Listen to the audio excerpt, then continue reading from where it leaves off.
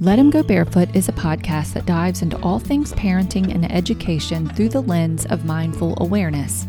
Conversations aim to bring forward patterns, beliefs, and attitudes that shape our expectations and ideas about what it means to raise healthy children.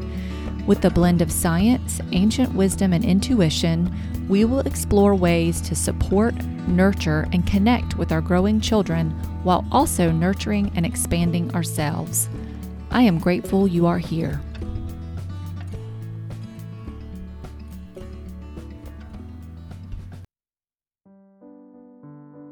Hi, everybody. Welcome to episode 21. In this episode, I talked to Ann Hansen of Inner Parent Coaching. Ann is a former public school educator and a developmental specialist who co-runs an alternative therapeutic program on a 33-acre farm in Oregon. She describes the farm as a self-directed space where kids come to work with animals and figure out how to express themselves. I invited Ann on to share her work, but to also share her journey from public school to alternative education and to discuss attachment theory, how attachment impacts our children, and what attachment parenting looks like through the teen years. As a mother to two grown unschoolers, Ann is reflective, she offers practical advice, and brings a calm to the conversation that I truly appreciate, and I think you will too. Here is my conversation with Ann Hansen. All right. Well, hello, Missy. My name is Ann Hansen, and I am the mom of two grown unschoolers. They are 19 and 20 right now. I'll tell a little bit about my background and how I got to unschooling because it was certainly not on my radar when I first had kids. I'm a developmental specialist, and I currently run a farm-based wellness program. That's my in-person practice. And we have a 33-acre farm where we see, really our goal is to support the emotional health of children and families. So we see children, teens, and adults, and we incorporate partnering with animals. We really consider ourselves more of an alternative therapeutic program. So we have horses and rabbits and goats and therapy cats, and the kids have an opportunity to really self-direct when they're there and manage their own time, and they can spend time with the animals. Or we also have a renovated studio where we have art materials and we do some movement and somatic work. So it's really an opportunity for kids to figure out how to express themselves, have their own needs met, and really learn the relationship when they're at the farm. We also do some parent coaching there as well. That's amazing, Ann. I have to, if it's okay if I can stop you for a second, just to elaborate a little bit more on your farm space. So is this something that you put out to the world and people find you maybe kind of randomly or word of mouth, or do you work directly with organizations that people can connect with you? So so this is part of my homeschooling journey. It's a friend of mine who we met through the sort of homeschool, unschool community. And she actually is a counselor and works with animals, and she's an certified equine specialist. Okay. And when we met, when she heard me talking about the way I work with children and how I see relationship as key and connection as key to everything, she kept saying, "Oh, we need to do something together. We need to like get this together because there's something really special here." So we have formed a really special relationship over the year, and we started working out of her property. She had a couple of acres and some horses, and just doing some after school programs. That has grown in the past, I think 3 years ago, we were able to get a 33-acre farm. And that's when we were really able to develop the program more formally. So we're available for local people. I'm in Oregon. And we actually opened, which is kind of funny how this happened. We had finished renovation in February of 2020, and we had opened for 2 weeks when the lockdown happened. Gosh. So we had just started. I mean, it was, talk about hard blows and how we need to dance with life sometimes and just flow with it. So we had opened, we had these after school programs going, we had to shut down. We kind of regrouped and we decided in June of that year to reopen again and just see individual clients. And it ended up being so needed in the community and such a beautiful practice that we have continued on just seeing individual kids right now. So that's what we do at the farm. And we, like I said, we do a lot of energetic groundwork. So working on um, nonverbal communication, empowerment, leadership, um, leadership skills with the kids. And then in our studio, we do a lot of sand tray processing and processing with art materials. Okay. And what age group are you working with, or this? We are primarily 7 to about 16-year-olds is what we work with mostly. Okay. That's amazing. That sounds, I was like, as soon as you said Oregon, I was like, darn it. Yeah, Because yeah, it's a special program, and for my friend and I, we've put so much heart into it, and we're really careful with how we grow because we really want people there who want to be there, who understand the importance of relationship and growth. And so it's like our baby that we are continuing to nurture and let it I grow. love that. It's like our relationships, right? Trying to be an Hmm. intentional and aware, and I like the whole idea of putting that same sort of philosophy onto a business model so that you're not overextending yourself and taking the time so that you can really build those connections with kids. And I think that's so key in really being able to impact them. Yeah, like we're really careful with our own boundaries with not taking on too much because then we're not in the space to really be able to support other people. So yeah, it's a major part of the program. Hmm. So, as a developmental specialist, does that mean that you have like a degree in psychology, or is it in Mhm. what does that mean exactly? Yeah. So I have actually my master's in special education, Okay. and I started out working. I don't know if you're familiar, you might be, Missy, in early intervention Hmm. in the school. So I was working with the birth through five population, doing developmental Oh, testing, is okay. what I was doing at the time. So I was doing developmental testing and then providing cognitive and emotional support Mm, for kids, either in therapeutic nursery programs or later on, I was in the public school system and really working with mainly children in foster care, children who had experienced some significant trauma. okay. And those were the kids that I was really focused on emotional development. Yeah. Well, and how do you do that? Like what sort of, could you give us kind of like a little bit of an overview of what that might look like? So if you have somebody who comes to you and you know that they've had some trauma in their lives, Mhm. do you sort of create a program that they would follow, or do you just take it kind of day by day or session by session? So, are you talking about at the farm or when I was with the school district? Oh, actually, that's a good question. I was thinking in general, but It's but very yeah, different. but I bet you're right. It probably is very different in the school setting versus the farm setting. So Yeah. let's just talk about the farm setting, what you're doing currently. Okay. You know what? Can I talk about the school system because I Absolutely. just want to talk because it has led me to how I practice today. So Great. when Yeah, I let's do went that. into the school system, I was always fascinated with why people do what they do. I'm fascinated with watching people's behavior. I was fascinated as a young child with adults around me and why they did things I'm and how a lot of things didn't make I'm so sense. sorry. I have to laugh because we've talked about this off the mic. I'll have to just go ahead and tell people that you and I have had so many similarities. It's crazy. And you saying It that, is. it's like, oh my God, that was me. I was constantly staring at people, watching, observing, taking notes, mental notes. So yeah, go ahead. Mhm. Sorry. I just thought that was too Yeah, no, funny. I know, Missy. It's funny we have this this parallel existence.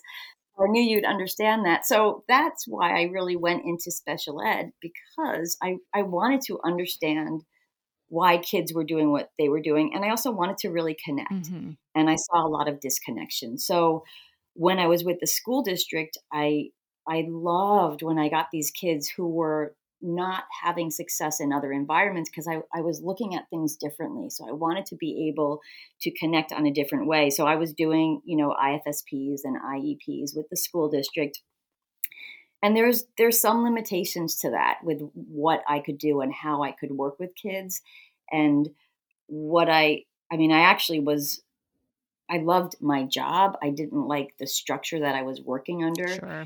and I did not want to leave, but after a while I just realized that my values were not really aligned with how I was seeing kids treated in that system. So I just couldn't do the work I wanted to do. So that's when I left. Hmm.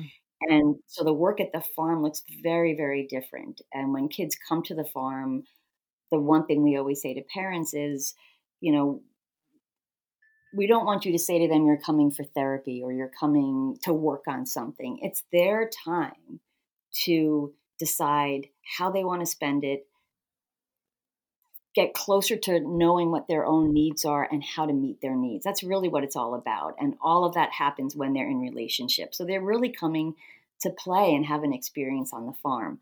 I know the kinds of things that might be challenging for them. And I ask lots of questions and then I sort of guide that. But they really are leading me. I'm really taking my cue from them. Okay. So like for an example, if I know somebody's coming because they're dealing with anxiety, we might go out to the goats and I might notice that they're not feeling safe. And so I might ask questions about what they think might happen if they go in with the goats. Do they feel safer staying outside? And again, all of that is okay, but it's just getting them more in touch with this is what I need right now. Right now, I need a little bit of distance. Maybe tomorrow I'll go in. And so there's lots of conversation that comes up when we're partnering with the animals. Mm. Yeah, that makes sense. So it's really trying to get them to become more aware of their body and Hmm. they're like you said that earlier, the somatic support and trying to Hmm. understand like what the cues are and how to interpret them. Hmm. Okay. Hmm. Absolutely. Yeah, that's really amazing. And have you noticed, is there sort of like a typical time that it takes kids to sort of warm up to the situation, or is it just so individualized? It's pretty individual. But it depends what they're coming in with, and some kids who might come in with more comfort, I'll see them spending more time with the animals at first, and then they might wanna spend more time in the studio after a couple of months, and I see them doing lots of sand tray processing or processing with art materials or the therapeutic games, so it really varies. Other kids I notice who may be really nervous about being with the animals, I might just be planting some seeds for next time. Like, Mm, oh, we can always go in and brush, but you let me know when you feel like that's something that you want to do. And they might show up the next time and say, oh, I'm ready to go in. okay. And then we might go from that to leading the goats. And we talk a lot about leadership and consensual leadership and leading from behind and what leadership means to them, what power means to them. There's lots of conversations that come up just from being with animals, which is really incredible. Mm. And do you work with the parents as well while their children are on the farm, or do you have like a Mhm. separate time to work with the families to sort of teach them some of these skills? We have a separate time, and actually, the parent part of our program is something that we are in the process of expanding quite a bit. So, we usually do a couple of sessions with the child, and then we'll meet with the parent because it's really important to us that we have parent input and that we are connecting families Yeah. and helping them get stronger. Like, it's huge. Just seeing the child alone, really, I have to say, it you don't get the biggest benefit. So the parents are hugely key. It's all about their parental relationship with their child. So we do a lot of that and we're in like I said, we're trying to come up with more ways to get more parents in to the program, really working with parents. I have a couple of parents that I work with just the parents and not even the child Yeah. actually. Right. Well, and over the years, I know I've certainly experienced that when I was working in the schools and then even on the research projects and things that I've been able to participate in, that there's sometimes this notion that the child is the one that needs the most attention. Mhm. And Right? usually you're like, well, they have to go back to the situation and back into that environment what's that environment look like? Who are the people? How are they interacting with this child? You can only do so much with the kids and teach them specific things about themselves, but you can't change their Mhm. environment for them. So I Mhm. do find that to be Absolutely. such a huge piece of the mental health puzzle, and supporting the kids to become the best versions of themselves. So, Right. Right. speaking of that, one of the things that I wanted us to talk about today was attachment theory. And Hmm. I know it's something that you're very familiar with, and some of the posts that you've written and shared, I've appreciated how you lay things out very succinctly, and it makes it, I think, more understandable for people Hmm. when because some of these things can be really almost nebulous and like hard to nail down. So I'm just wondering if maybe we could kind of walk through attachment theory and like, what is it? How do we apply it? What does that look like through the years? And then of course eventually get up to like the teen years, and how does that play out, if especially if we started it when they were really young, and maybe kind of how does that impact our teens as that time comes about. Sure, sure. So, I mean, really, I mean, attachment theory can get more complex if we're talking about different styles of attachment. But the main thing, attachment is really our emotional bond and connection to each other. Hmm. And when we talk about attachment parenting, we're really talking about that attachment to a primary caregiver. That's where it begins, right? With the primary caregiver. And then when you have secure attachment, it starts to sort of branch out to other people. The child can take that secure attachment template, so to speak, right? And then um, sort of integrate that into other people. So, did you want me to go into more, Missy, of like the actual? I think we would get lost if we talk about different styles. Really, what we're talking about is secure attachment. And that Yes. means, right, Yeah, no, right, I agree. I think if we get too much into it, it starts getting hard to right. follow when you're listening. So yeah, no, I like that. Right. So really that's what we're talking about is the child needs to have a secure attachment with the parent. And what that means is a parent that they know that they can trust, that's predictable and that they know is safe. And when all of that is in place, the child is able to learn, relate, experience their emotions in a safe way. And that's ideally what we want to see happening with kids. And so, especially in the past work that I've done, a lot of that attachment gets disrupted for various reasons. There's always ways to go in and repair it, but it starts really young. Yeah. So actually this just came up. I was talking to somebody yesterday, and hesitant to even bring this up because I know some people still use these. Some of the ways that we intervene to sort of manage behavior are disrupting attachment. So I'll just say right off the bat that some people are still using timeouts, and I get it. It's encouraged for a lot of families, but we have to be really careful that no matter what strategy you're using when you're working with your child, that we're not just managing behaviors, that we are thinking about that connection and that we keep that relationship intact. Does that make sense what I'm saying, Missy? Oh yeah, absolutely. And I think what is important to consider is that it what tends to happen, I think, is people create they do an action that they feel like is going to stop the Hmm. behavior, but really what they're doing is missing an opportunity for connection to understand where the behavior Yes. came from. Yes. And that, So yeah, go ahead. Sorry, Missy. no, I was just going to say, over the years, I heard going from time out to time in, Hmm. and instead of it being you separate from the child and send them away because they're quote unquote doing something wrong or bad or whatever, you instead wrap their arms around them and bring them close and get on eye level, or sit down together and discuss the situation, or even just sit quietly for a few minutes, whether or not if the child's dysregulated, maybe crying or just feeling really overwhelmed, maybe even tantruming. Hmm. If just stay within a close distance, but let them know you're there, and then help them sort of regulate their nervous system. But I guess it would be important to note that if the parent's nervous system Yes. is out of Yep. whack, you know there is a case to be made that maybe everybody does need to take a breather, Mm-hmm. but it could be also done in such a way that says, this situation is really out of control and we all need to just take a breath and Yes. have a couple of minutes. and and I think that, that seems perfectly normal and or perfectly okay to do if everybody's really upset. That is the exact conversation I had yesterday. So it's so funny, Oh, wow. the exact thing that I said, because it was a situation where everybody's nervous system was just completely dysregulated. There's a Mhm. big difference in saying, "Whew, let's take a moment away and let's come back when we Yeah. we feel more grounded."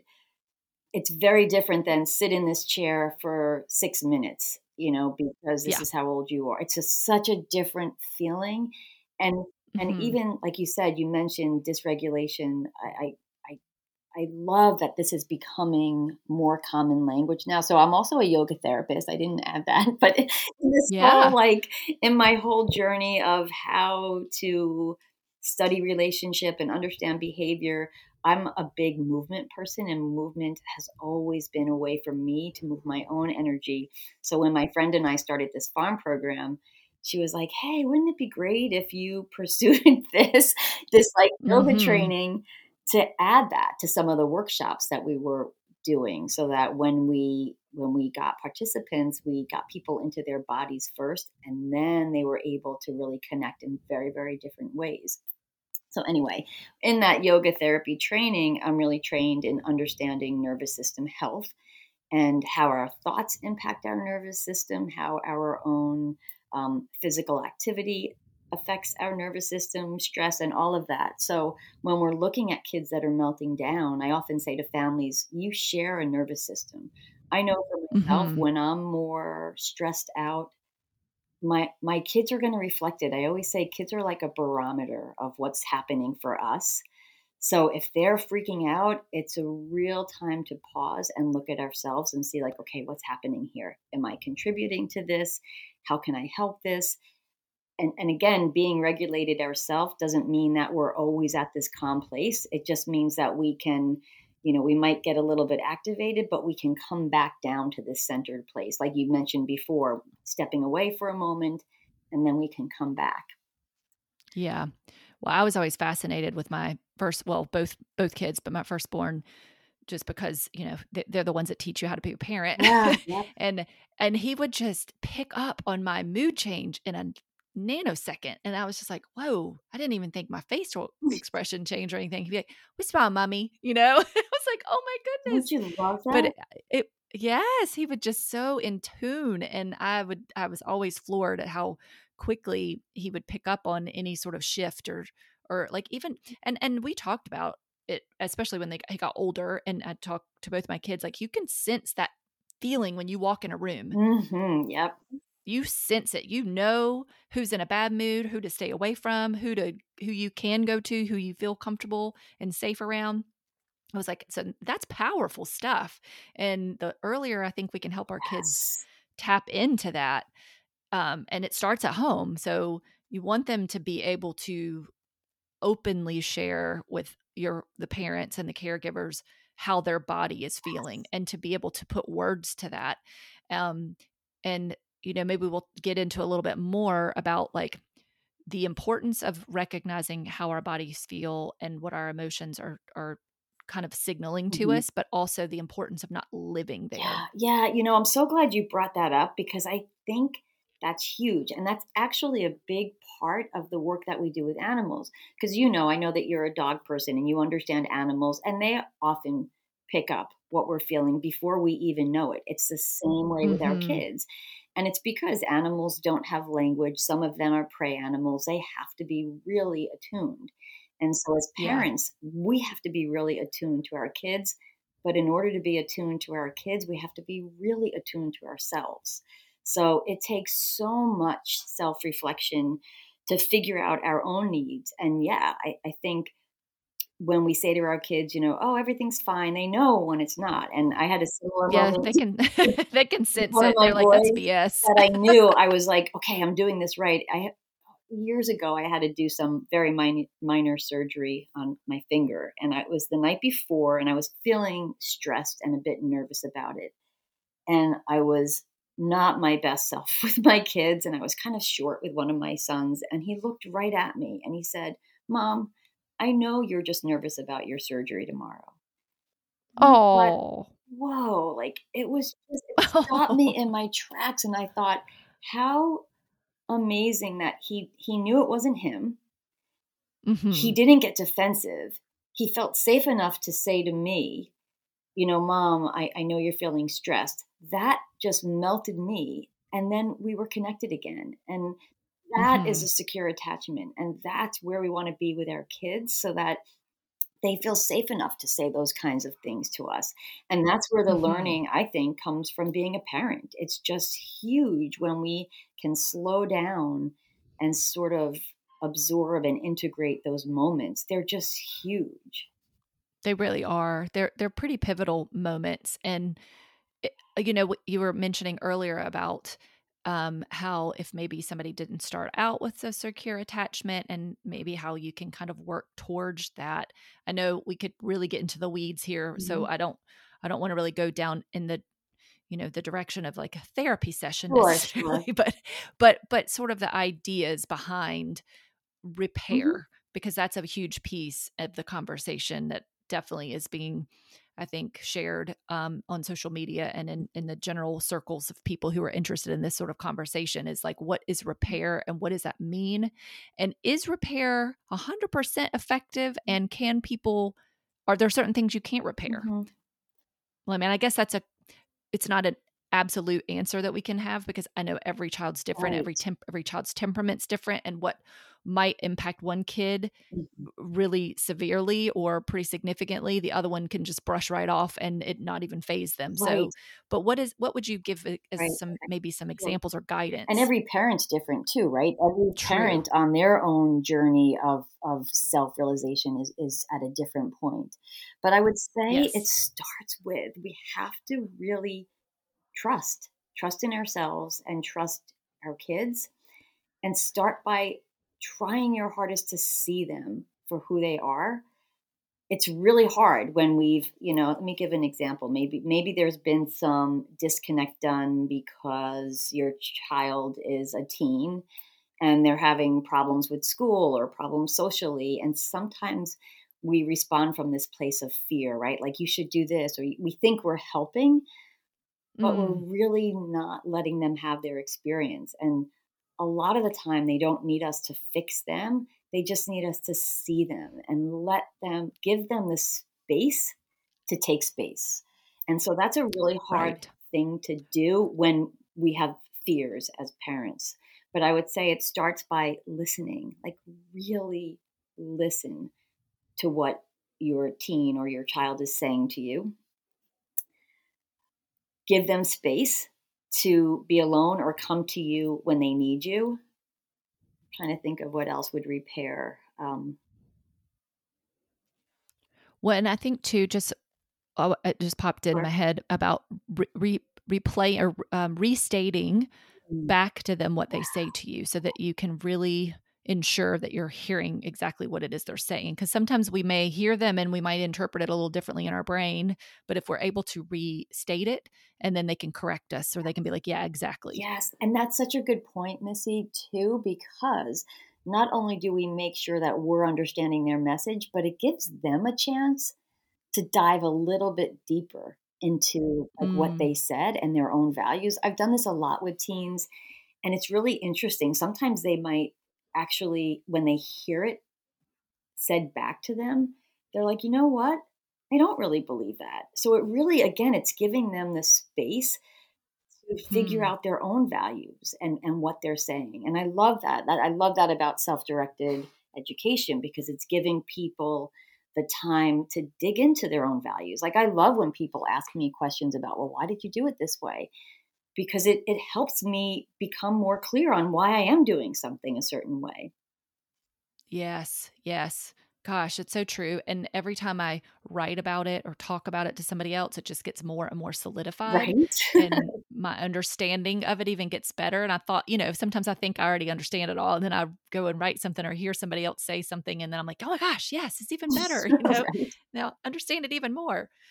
Yeah, that's so great to have a couple of ideas sort of that parents can pull from, almost like this, like the toolbox, our emotional toolkit that we have, and how we can consider using certain not tactics but techniques, Right. really. I mean, Right. it's relationship techniques, it's communication, and how we can ensure that we're taking the time to really get to know the people that we love. Mhm, mhm. And I think slowing down helps a lot, often, especially when we're in sort of fear mode, we wanna control more. It's like, "Oh my gosh, I'm so worried, about my child." But if we slow down and step back, sometimes it becomes more clear what we need to do. And also something else that I do a lot, and I still do this with my kids, they're 19 and 20. If I'm feeling fear, I still get it, like, will they be okay in the world? Are they going to find their path? I say it to them like, "Hey, I'm having these concerns, and talk to me." And they have a secure enough relationship with me that they know where that's coming from, and they don't feel like they have to protect me. They know that I can handle anything they're going to say to me, but we have this open dialogue, so I can say, "Hey, I've got these concerns." And every time that I get really honest and curious and authentic with them, it's like this long exhale afterwards. I always feel Mm, better, always. And so mhm.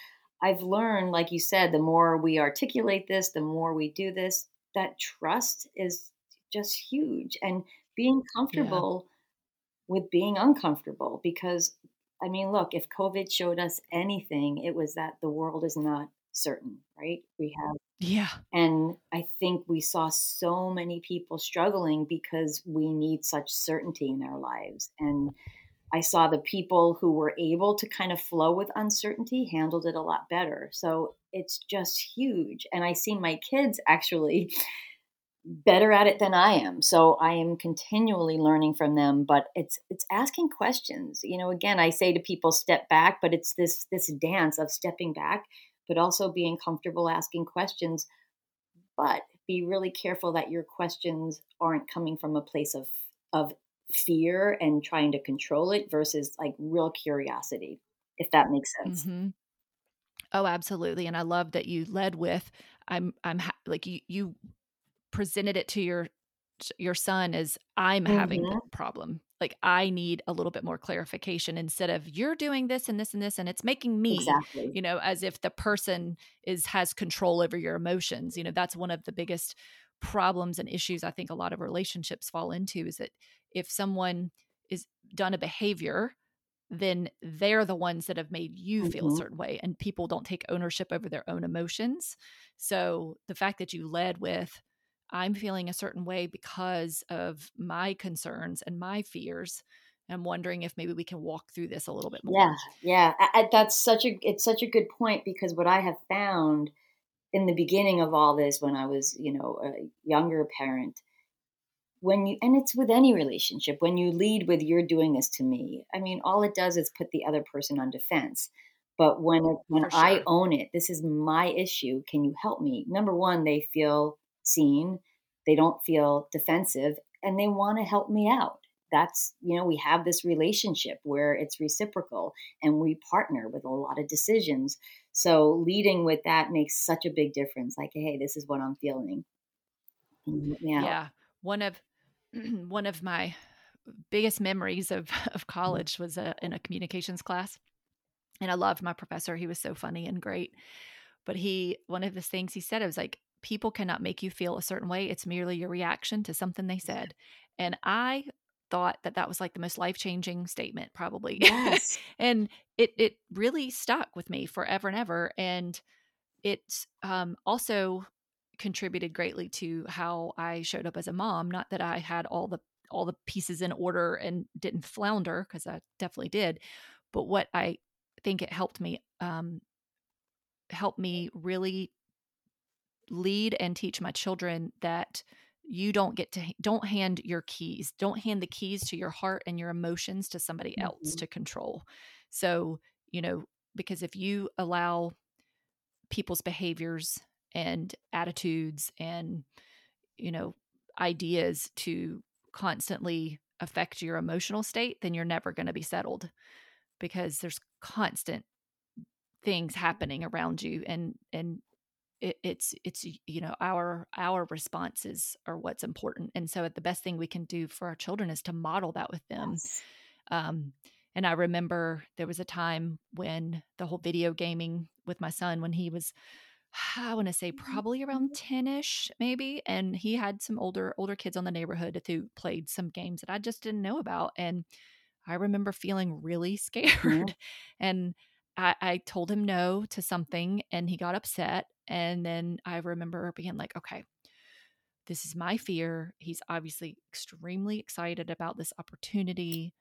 We have to work through this. And so I went back to him and said, listen, this seems like it's really important to you. I'm very confused about what exactly it is you're wanting to do. So can you give me a little bit more time? And he was like, okay, I can do that. So kind of like, okay, she's meeting me somewhere. Like Mhm. we're gonna work this out.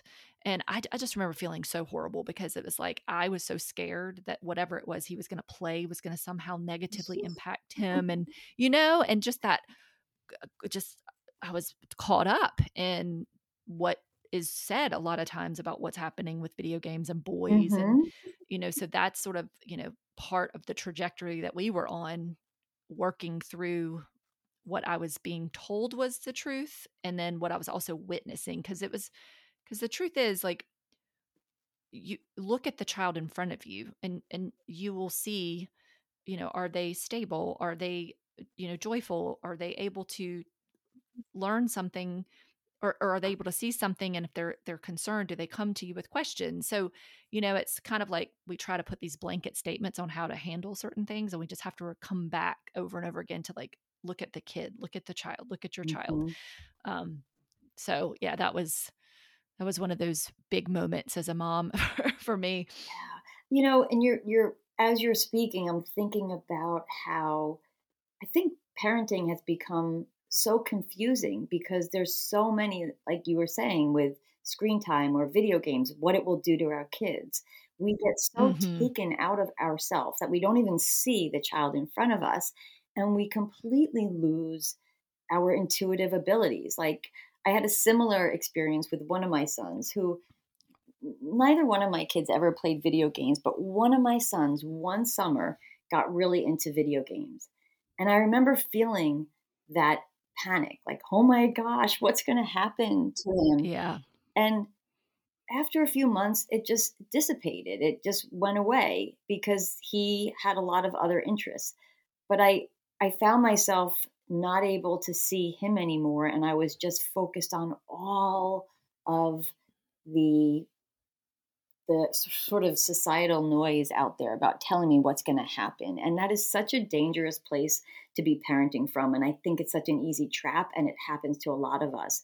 And somehow, I was just talking to my mom about this the other day. It seems like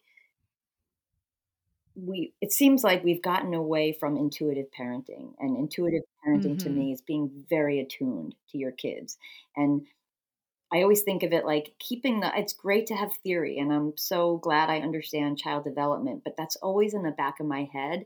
And I'm just guiding myself by how it feels. And that's something I would say to parents. If it doesn't feel right, stop doing it. Hmm. If you're doing something with your child, whether it's a behavior management thing or something that you think you're supposed to be doing, if it doesn't feel right, pay attention to that. That kind of goes back to Yeah. what we were saying earlier about paying attention. We miss all these body cues that are really so intelligent, and we bypass it and go right up to our head, and we try and rationalize things away. I often hear people say, I knew when I was doing it, I shouldn't be doing it.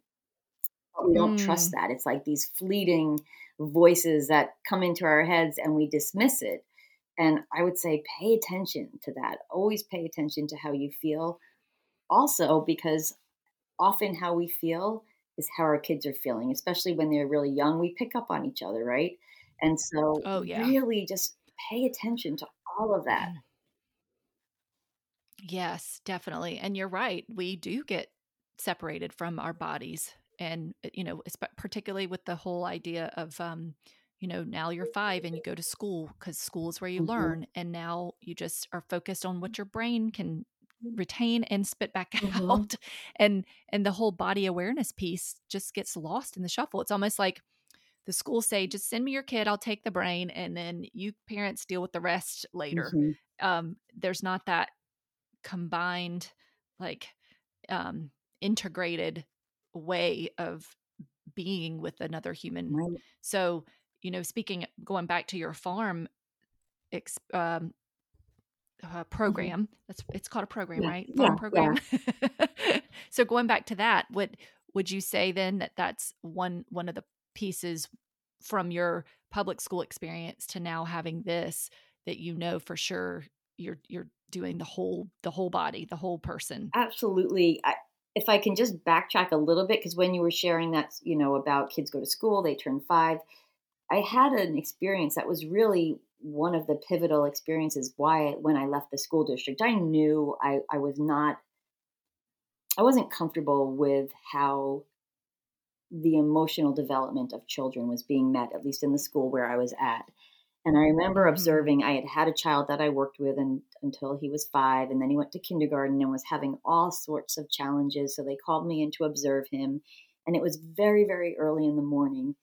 I mean, I think they started like 7:30, and they were doing handwriting, and they were looking at an overhead projector and copying letters. And he kept saying, "My hand is so tired. I'm so tired."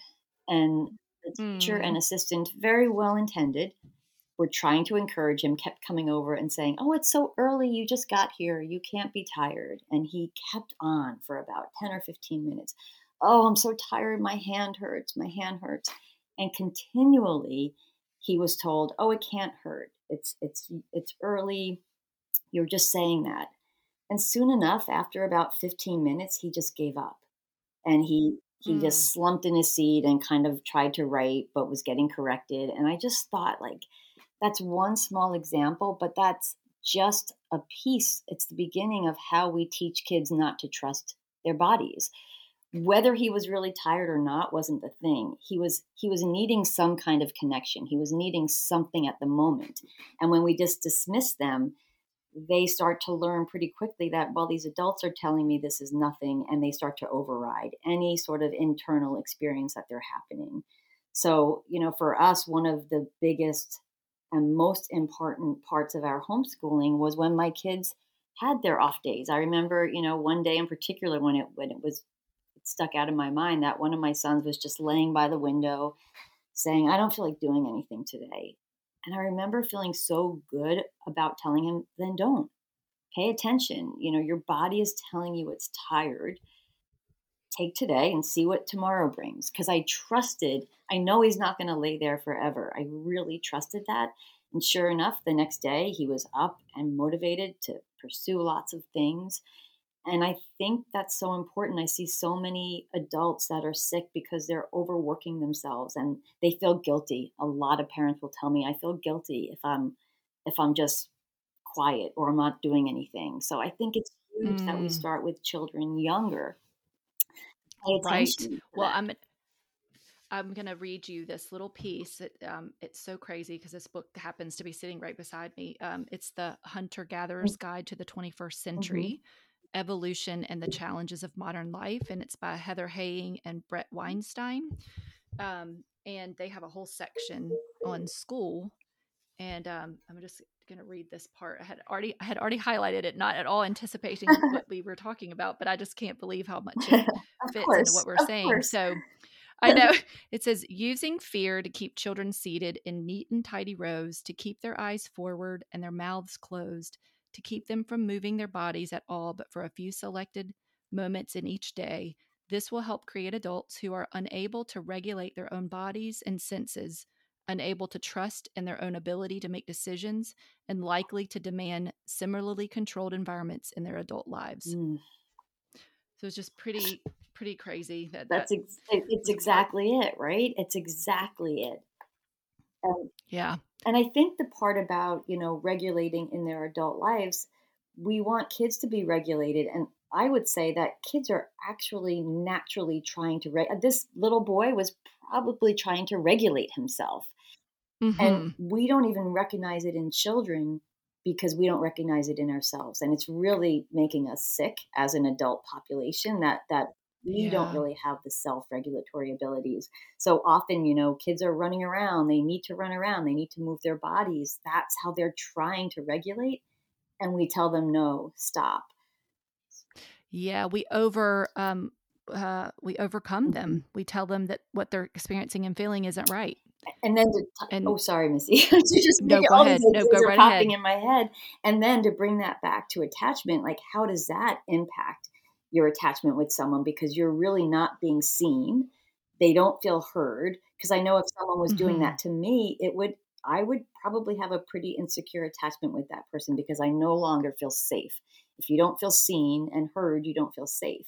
And again, we learn best when our nervous systems are relaxed and we feel seen, safe, and heard. Yeah.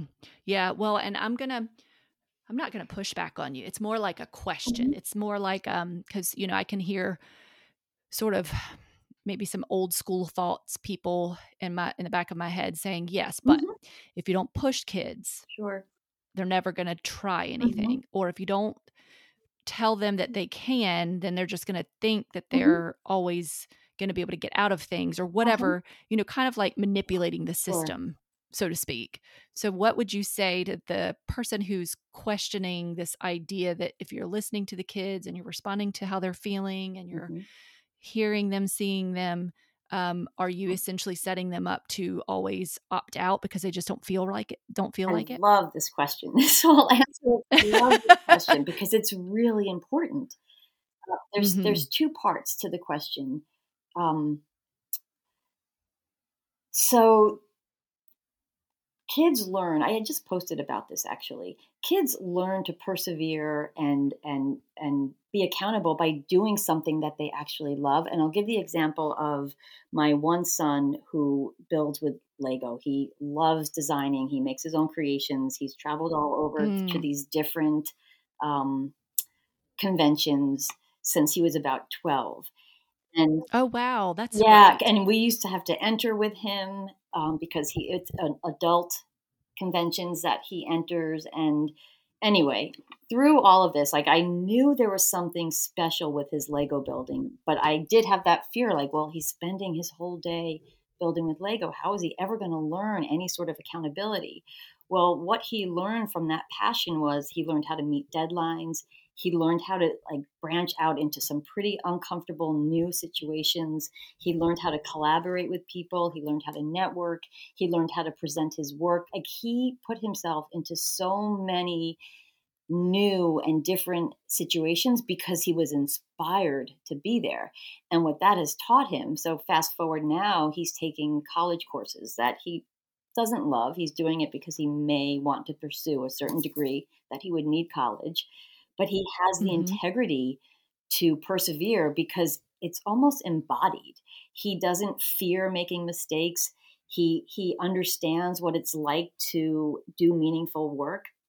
So I would say that we almost turn kids off when we push them to do things that they're not connected to. It's almost like they learn to Mhm. dissociate and yeah, they might reach a goal, but they're not connected to it. So what and really what they take away is, oh, I hate doing that. So what good is that doing versus I see both of my kids. My other son is a musician and he perseveres with his composing and self-study and he puts himself in new situations because he learning and being uncomfortable are not things that feel threatening to him. Yeah. I'm not sure Yeah. I answered No, your that's question. Did I answer that question?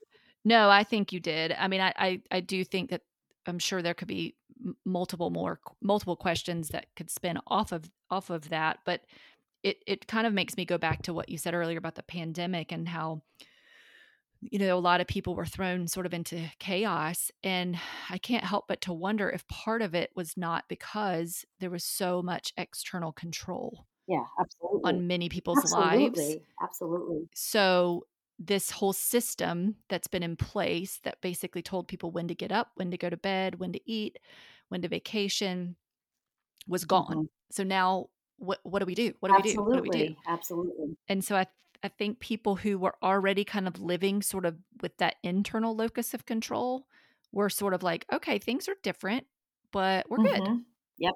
We're just going to roll with it because we didn't really need a lot of those systems that were operating kind of almost robotically in a Right. way, Right. that they were there, they were just ongoing. And I believe that when we do work with our kids from an early age to listen, Mhm. to hear, Mhm. to pay attention, we're giving them a lot more power Absolutely. to control themselves and their Yeah. future. And just to add, now I'm remembering my other part to that, asking like how do we get kids then to branch out and try new things? Part of it is it has to do with a secure attachment. So if we are, what's the intention behind, let me back up.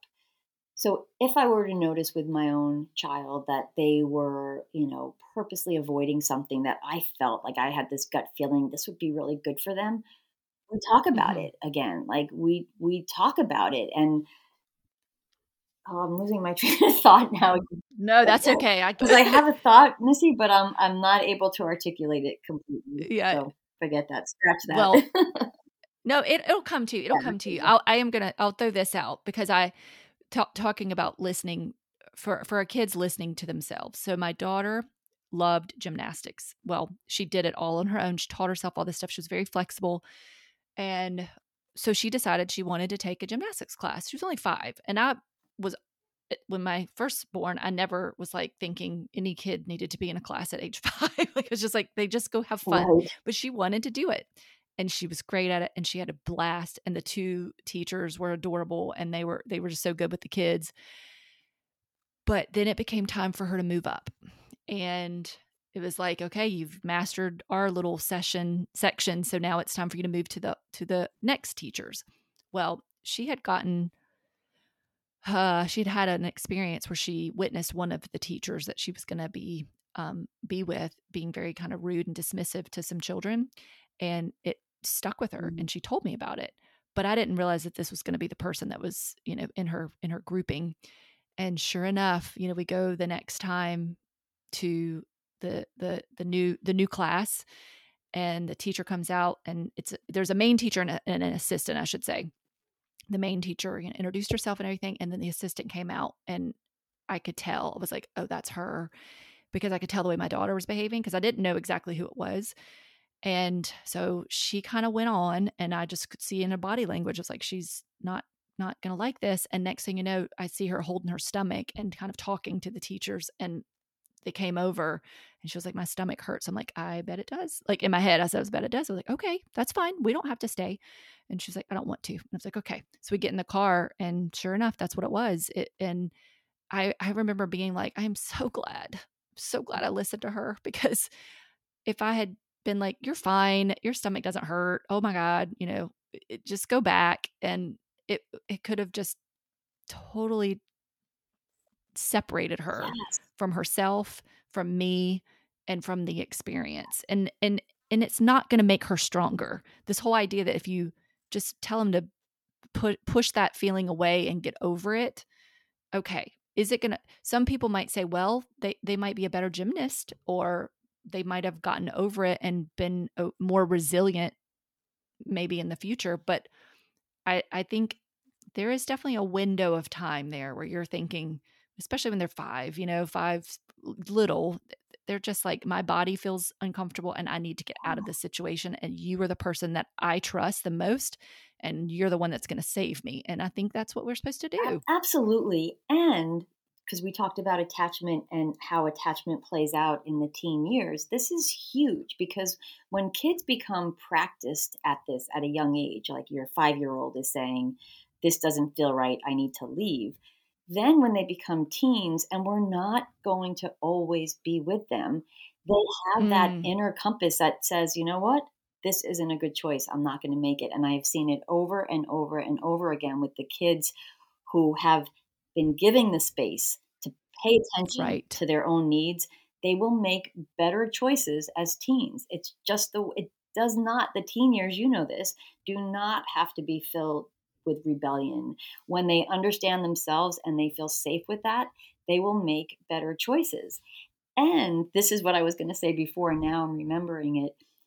If we see patterns coming up with our kids, I've had conversations like, do you notice that, oh, every time you're starting something new, I notice this happens. Do you notice that? And talk about it, because Mm, it gives them the opportunity to get closer at themselves, right? Without saying, hey, you're always quitting this, or hey, you never want to do this.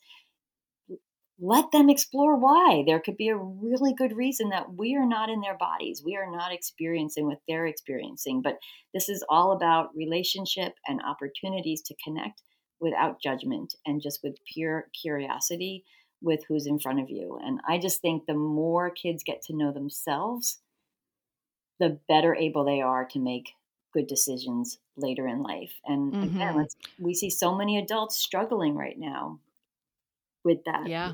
So, Yeah. Well, and just to further that point about making those decisions, or you making the observation about what happens with your son, or mhm, your child. That's the whole point of relationship. We're in a family unit, and like you said earlier, we're kind of like a nervous system that's all connected.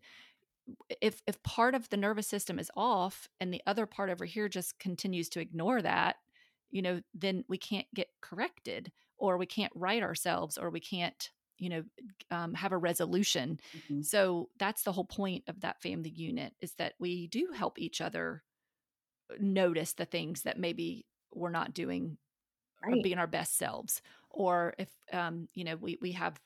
we've joked here throughout my kids growing years, of like being steady, Mhm, or like, mom, you're not being steady. mhm, Or my son, one time, I guess I don't even remember it, they were younger, and I was just overwhelmed. I think I just needed to get out of the house because we had maybe multiple days in a row where we were home, and I'm one of those people that needs to pop out and I can pop back in, mhm, I can pop out, pop back in. I don't necessarily need to be out of the house every single day, but I definitely can't be in the house like 4, 5, 6 days in a row. mhm. And he was like, and I was like, I'm going to the store. I'll see y'all later. And my husband was home and Right. the kids were fine. But Daniel, my son, later was like, Mom, you rage quit life. Ah, I I was love it. like, I was like, no. And I just laughed about it because he was like, you were just like, I got to get out of here. Bye. And he joked about it. It wasn't like he was upset or anything. He just called me out on it. I was like, yeah, you're kind of right. I was sort of just overwhelmed and was like, I got to go. Don't you But love I that? love that he felt comfortable doing that, because it's true, when you are able to be in that conscious relationship with other people and they say something about the way you're behaving, you don't take offense to it, Mhm. because you trust them Exactly. and you respect them and they respect you. And so it's not coming from this judgment. It's more like a, hey, I know you could be better, Mhm. or I know that things could look differently, and or maybe you might want to check yourself. Yep, yep. Yeah, and that's Yeah. the key. I mean, when COVID hit, we had all of us home, and Mhm. I talked to so many families who were struggling and they needed their space and they couldn't figure things out. We were so we had my husband had been laid off and then he got another job. There were so many pretty significant transitions happening for us, and I couldn't believe how fluid we were because we're Yeah. so used to collaborating. So again, it all has to do with, focusing on relationship, connection, knowing that it's not always blissful here. I mean, right? Right, of But course. accountability, I mean, I don't want to make it sound like everything's rosy because we're a real family. We have real challenges, but we're able to come back to center without flying off the handle all the time. And that's just huge. And that feels safe for our kids. And for a lot of parents who haven't had that, there you can always work on it. I mean, I love working with parents who are at the point where they realize, wait, I need to change, because that when I change, my child's going to change. And I love that, because that's all it takes is your own awareness, and you can start changing and repairing and focusing on relationship. Yeah, it's so important. Well, I kind of want to talk about the teen years a little bit more because here, let me see if I can work it out Sure. what I want to say. You mentioned the idea of the teen years being like the turmoil, Hmm. but some people get worried about the teenage Hmm. years and the drama and things like that. So, what about the attachment theory and the application of the attachment theory in the younger years? How does Hmm. that buffer and support Hmm. the teenage years?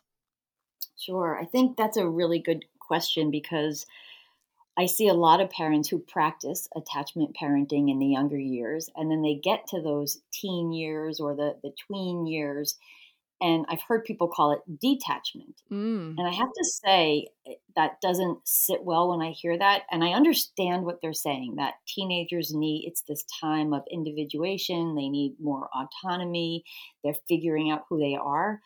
But I think the attachment is still there in such a deep way. It just looks a bit different. So I remember actually when my kids were young and started to get a little bit older, I realized pretty early on they actually needed me more when they were older than when they were younger. In some ways, it was so much easier to meet their needs when they were younger.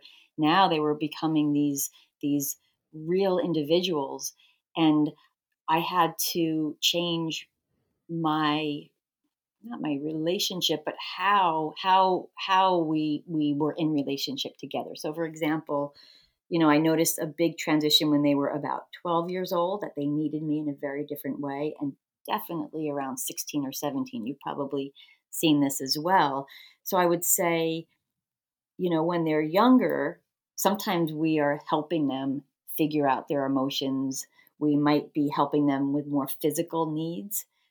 When they mhm. get to be teens, I would say there's more listening involved, like really listening, giving them space when they need space, and not taking it personally. I think it's really easy to think, you might throw something out there, an idea of what you want to do, and they don't want to do it. And then you take it personally. So we really have to practice not taking things personally, validating their ideas and opinions, even if we don't agree. I mean, this is their time. We can't make someone adopt our values. Mm-mm.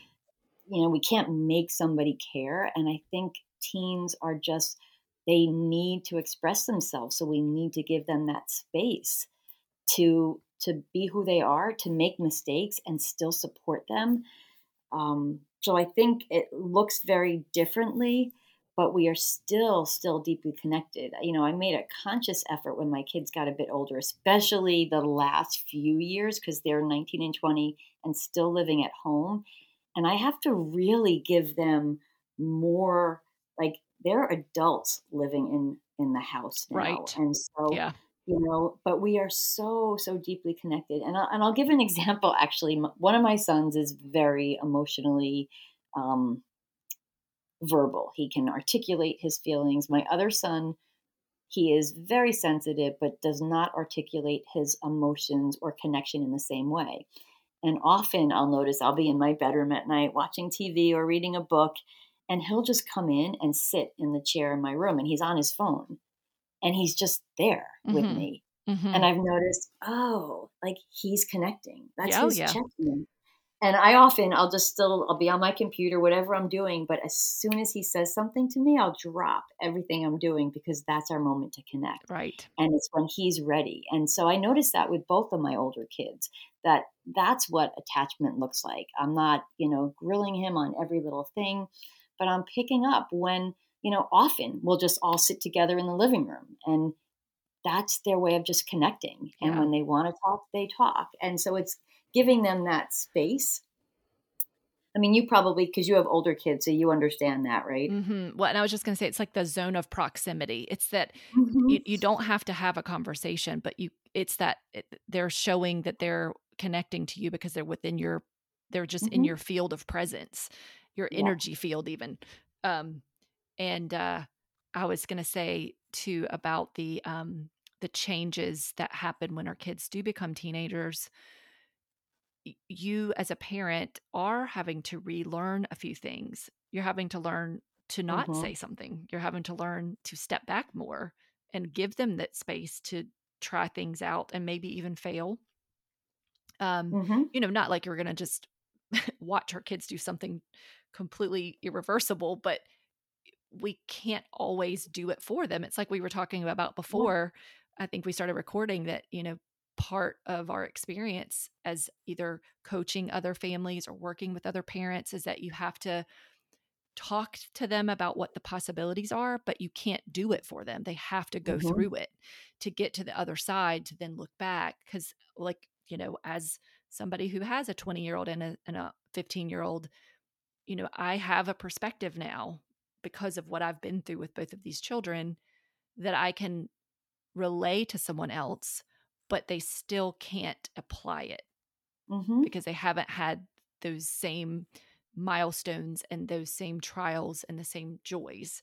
So, but they can kind of hear about it and go, oh, okay, these Absolutely. are things to possibly look out for. This is maybe something to take into consideration. Maybe these are the ways I can communicate and connect. And so, one of the things I say to my kids is just remember, I've been your mom for a long time. And sometimes you just need to tell me when I'm over momming or Mm-hmm. just Yep. Yep. intervening too much. And that's like, I'm never going to not be your mom. I can just tell I you that say right the now. same Do you thing. really? It's I say the Missy, I say the exact same thing. I'm just a mom. I'm sorry. Yeah. I'm just a mom. I can't help it. I love I that. know. And I mean, I'm just trying to be honest and they know. And even because, so my daughter has type 1 diabetes and she was diagnosed at age 11 and it was a shocker for our family and for Mhm. her and for me. And it was just like, wow. But her, um, and I get concerned that I'm overbearing sometimes and asking too many questions. And I tell her, I'm like, please tell me if I'm too Mhm. much. She's like, you're not. It's okay. It's okay. And I will tell you too, she calls me Missy. And Oh, I love it. all of her friends are like, "What? Did you just call your mom Missy?" And she's like, "Yeah." And I mean, it's a funny joke. And she's like, "Well, she responds to that. If we're in a group of people, there's 10 Mhm. kids saying mom, mom, mom. If she says Missy, I turn around." I love it. But she'll say, "No, you're fine." And mom, I actually like you to check in and ask me because sometimes I just, forget or just don't think about it. And but again, it goes back to communicating and just being Yeah. honest and saying, "Hey, I have some anxiety about this and I'm feeling this way." You know, just if I'm being too much, I need you to tell me. And And and it's so great, Missy, because this all goes back to that secure attachment that mhm. that that my kids say the same thing to me. They actually want my input. And I was thinking as you were speaking before, coming to the teen years, when we focus on relationship and we focus on really connecting with our kids, they are more willing to listen to our ideas because we do have wisdom. I think the biggest mistake that people make with attachment parenting or trying to be gentle is we cross over into this permissive Yes. place, Mhm. which we could do probably a whole podcast on that, right? And Right. this is not about being permissive at all because we have our own boundaries. Like what you and I are talking about is we have our own boundaries, and boundaries are really healthy and they're really clear. And because our kids understand that and see it and respect it, like my teens will ask me for my advice. Doesn't mean they're going to do it, but they're more apt when you've worked on relationship and connection. They're more apt to listen. They care about what you say, right? And Mhm. that's exactly what you're talking about with your daughter. Yeah. Yeah, for sure. And I have seen it time and time again. And I was going to say today I just saw something on Instagram of mom. I think her name is Dr. Vanessa Lapointe. She's Hmm. a Hmm. parenting person, and she said the same thing about the whole like attachment parenting and how sometimes it can cross into permissive. And she's like, I Ah. call them the flowery meadow families or the flowery meadow moms who are like, my children are just floating through a flowery meadow all the time. It's like, the unrealistic sort of this romanticized idea that if I just Mhm. allow my children to be, everything's just going to be fine. It's just going to, Right. and kids need us as their guides. They need us as that support. They need a container to thrive Absolutely. within. and they also need us to lead, and there's nothing wrong with that. That doesn't mean you're overpowering them. That means you're showing them, you're modeling, you're, Exactly. and yes, of course, we're not perfect and we make mistakes, but that's where that communication again comes in. That's where that whole like taking a moment and taking stock of the situation, reading the room, um, Hmm. and asking, hey, am I too much? Am I doing too much? Am I in your way? Right, right. So, and that's that those, I think that language is so powerful. And unfortunately, a lot of people, myself included, we didn't grow up that way. We didn't grow up with our parents actually saying, hey, did I just overstep? Right, Nobody, right, it's right. like nobody asked that question. You just kind of went to your room and were like, dang, all right then. Right, um, and then they don't get to practice that at a young mm-mm. age. Like, what better time to practice making mistakes, communicating, articulating your thoughts and feelings when you're young and you've got this, like, this this container to practice, Yes. versus, what we brought up earlier about just pushing kids through and making them do things because it's really gonna be what's best for them. There's just missed opportunities in that, really, Yes. really missed opportunities that at some point I just really believe come back to haunt you later in life because at Hmm. some point we all have to be able, like my 20-year-old said this, the problem with the world is that people just are not able to process and digest their emotions. So we do all sorts of crazy things to bypass our emotions. And he Mm. kind of nailed it. Like that's really what it is. Yes. Yes. No, I agree. I think he's definitely onto something. And, I wrote something not too long ago about the fact that we do live in a time where we actually have the luxury of thinking about our emotions and feelings and Mhm. working through things. And I do find that, we have pendulum swings, I think, in society. And we are at this point where emotions are high and people can share their emotions in a nanosecond. And it's like across the entire world. So we've got Mhm. this ability to magnify things in a way that we've never had an ability to do to before, where if you wanted to learn about something that happened in another country, you had to wait for the article to come out or happen to be able to watch the show Mhm. at the time that it was. But now we don't have those buffers in place. We don't have the time that separates the event from the reporting of the event. And so people's nervous systems are in overdrive. And if you don't Yeah. know how to regulate yourself, or you don't have Mhm. a team of people that you can depend on that can help you regulate, but instead actually egg you on and make you even more upset or more overwhelmed, then we find ourselves in a society where things are a bit chaotic. Yeah, Um, absolutely. so I do feel like what the importance of these conversations is to also to teach, to not necessarily teach, but to talk about it so that people recognize how powerful they can be if they were learning how to harness this information and apply it to their lives. They would go from being, I feel like, overwhelmed and powered over to empowered. Now they would be like, Absolutely. okay, I don't have to allow this election to ruin my life. I don't have to allow Right. this person who said something to make me feel like I need to go on a rampage. It's more of that internal locus of control versus everything on the external stirring you up. Mhm. And it starts, like you mentioned earlier, with your daughter being 5 and saying, "Hey, this doesn't feel right." Mm, That's teaching her, right, that we have some we can manage this, and yes. this is how we do it. Yep. But when you just have to push through things over and over, yeah, you definitely develop that sense of, "I don't have any control." I think I posted about it maybe last week about teaching kids that the world is a hard place doesn't really make them more resilient. It really teaches them that you don't have any control over it. This is how it Mm, is. And hmm. it's very, very disempowering. It's so much healthier, I think, to point out all the good that is in the world and let that be the foundation that they stem from and grow from because it empowers them to know, like, hey, I can kind of create the world I want to live in, or at least surround myself with the kind of people that help me to thrive. Yes. Yes. No, I'm so glad you brought that up too, because you're right. There's so much in our faces that tell us that the world is ending. Yep. But when you Mhm. really stop to think and if you walk through your own personal day out in the world, I mean, think about the fact that you can drive on a road where people abide by the rules of the road. Think about the fact that you go into a store and people greet you and say hello, and if somebody helps you to your car, and those are the things that I think we Mm, forget about and focus so absolutely. much on all the noise that's happening. It's like, being able to set your aim differently again, and Mhm. reset, so that you don't get so swept up in Yeah. in the wildness that that is our Yeah, world sometimes. absolutely. Absolutely. Yeah. Well, we've talked about a lot, and I wish that I could bullet point it, but I cannot recall it in order. So, are there anything else you feel like maybe we missed, or something else that you want to be sure we touch on in relation to attachment and teenage relationships and being in alignment with our kids and our values?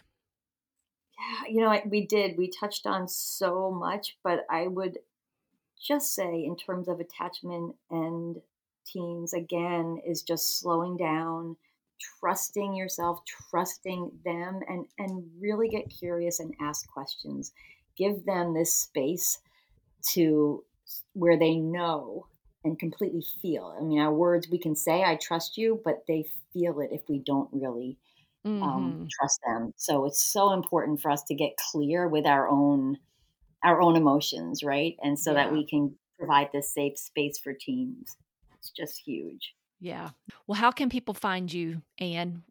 Well, so I'm online now. So at Inner Parent Coaching is where you can find me online. So for people who do not live here in Oregon, and I really developed my online page because I am just called to advocate for children and parents and just reach a wider audience.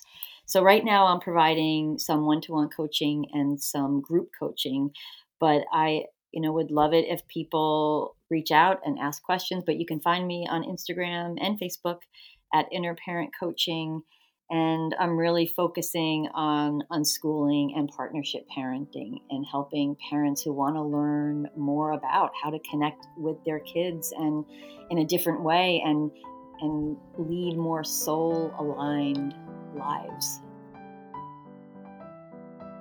Thank you for listening. This is the final episode of 2022 and wraps up the podcast for the year. And what a year it has been. I've met some incredible people and have enjoyed bringing their stories, their insights, and the work they are doing to positively impact the world to you. The calendar is already filling up for 2023. I'll be talking to entrepreneurs, studio creators, therapists, energy workers, and more parents living and learning alongside of their children. I cannot wait. Merry Christmas, happy holidays, and cheers to a wonderful new year. As always, stay curious, stay connected, and stay aware. Until next time.